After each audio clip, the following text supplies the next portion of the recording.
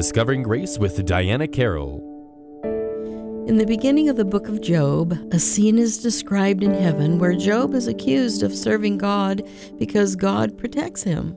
Satan is seeking God's consent to test Job and is given permission to try him in his faith.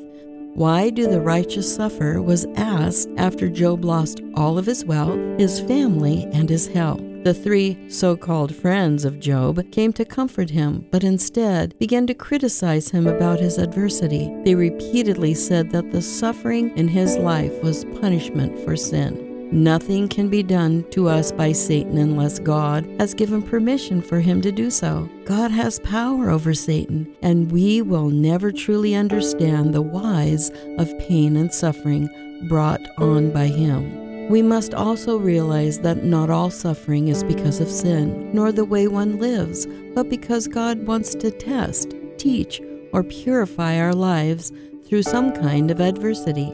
Scripture teaches us that God's grace is enough and will sustain us with strength in our weaknesses through any trial. He desires to produce in us what He deserves from us, our love, praise, and thanksgiving in every trying circumstance.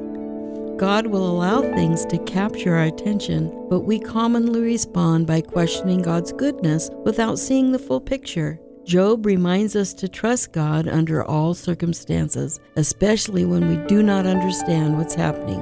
As for God, His way is perfect. Because God's ways are perfect, we can trust whatever He does and whatever He allows to also be perfect.